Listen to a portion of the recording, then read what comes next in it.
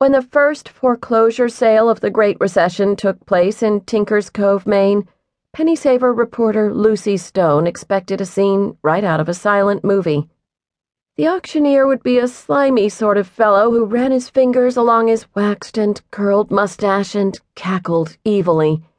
The banker would be a chubby chap whose pocket watch dangled from a thick gold chain stretched across his round stomach, and a burly sheriff would be forcibly evicting a noticeably hungry and poorly clad family from their home, while his deputies tossed furniture and personal belongings onto the lawn.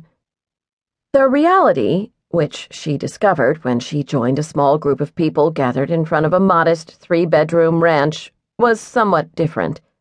For one thing, the house was vacant. The homeowners had left weeks ago, according to a neighbor. When Jim lost his job at the car dealership, they realized they couldn't keep up the payments on Patty's income. She was a home health aide, so they packed up their stuff and left. Patty's mom has a B&B on Cape Cod, so she's going to help out there, and Jim's got himself enrolled in a nursing program at a community college. That sounds like a good plan, Lucy said, feeling rather disappointed as she'd hoped to write an emotion-packed human interest story. They're not getting off scot-free, the neighbor said, a young mother with a toddler on her hip. They'll lose all the money they put in the house, bamboo floors, granite countertops, not to mention all the payments they made, and the foreclosure will be a blot on their credit rating for years. Her voice trailed off as the auctioneer called for attention and began reading a lot of legalese. While he spoke, Lucy studied the individuals in the small group, who she assumed were planning to bid on the property in hopes of snagging a bargain. One or two were even holding white envelopes, most likely containing certified checks for the $10,000 down specified in the ad announcing the sale.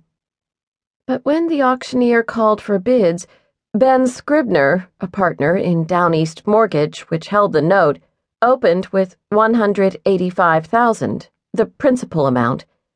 That was more than the bargain hunters were prepared to offer, and they began to leave. Seeing no further offers, the auctioneer declared the sale over and the property now owned by the mortgage company. Ben, who had thick white hair and ruddy cheeks, was dressed in the casual outfit of khaki pants and button-down Oxford shirt topped by a barn coat, favored by businessmen in the coastal Maine town. He was a prominent citizen who spoke out at town meetings, generally against any measure that would raise taxes. His company, Down East Mortgage, provided financing for much of the region, and there were few people in town who hadn't done business with him and his partner, Jake Marlowe. Marlowe was well known as a cheapskate, living like a solitary razor clam in that ramshackle Victorian mansion, and he was a fixture on the town's finance committee where he kept an eagle eye on the town budget. Since that October day 3 years ago, there had been many more foreclosures in Tinker's Cove as the economy ground to a standstill.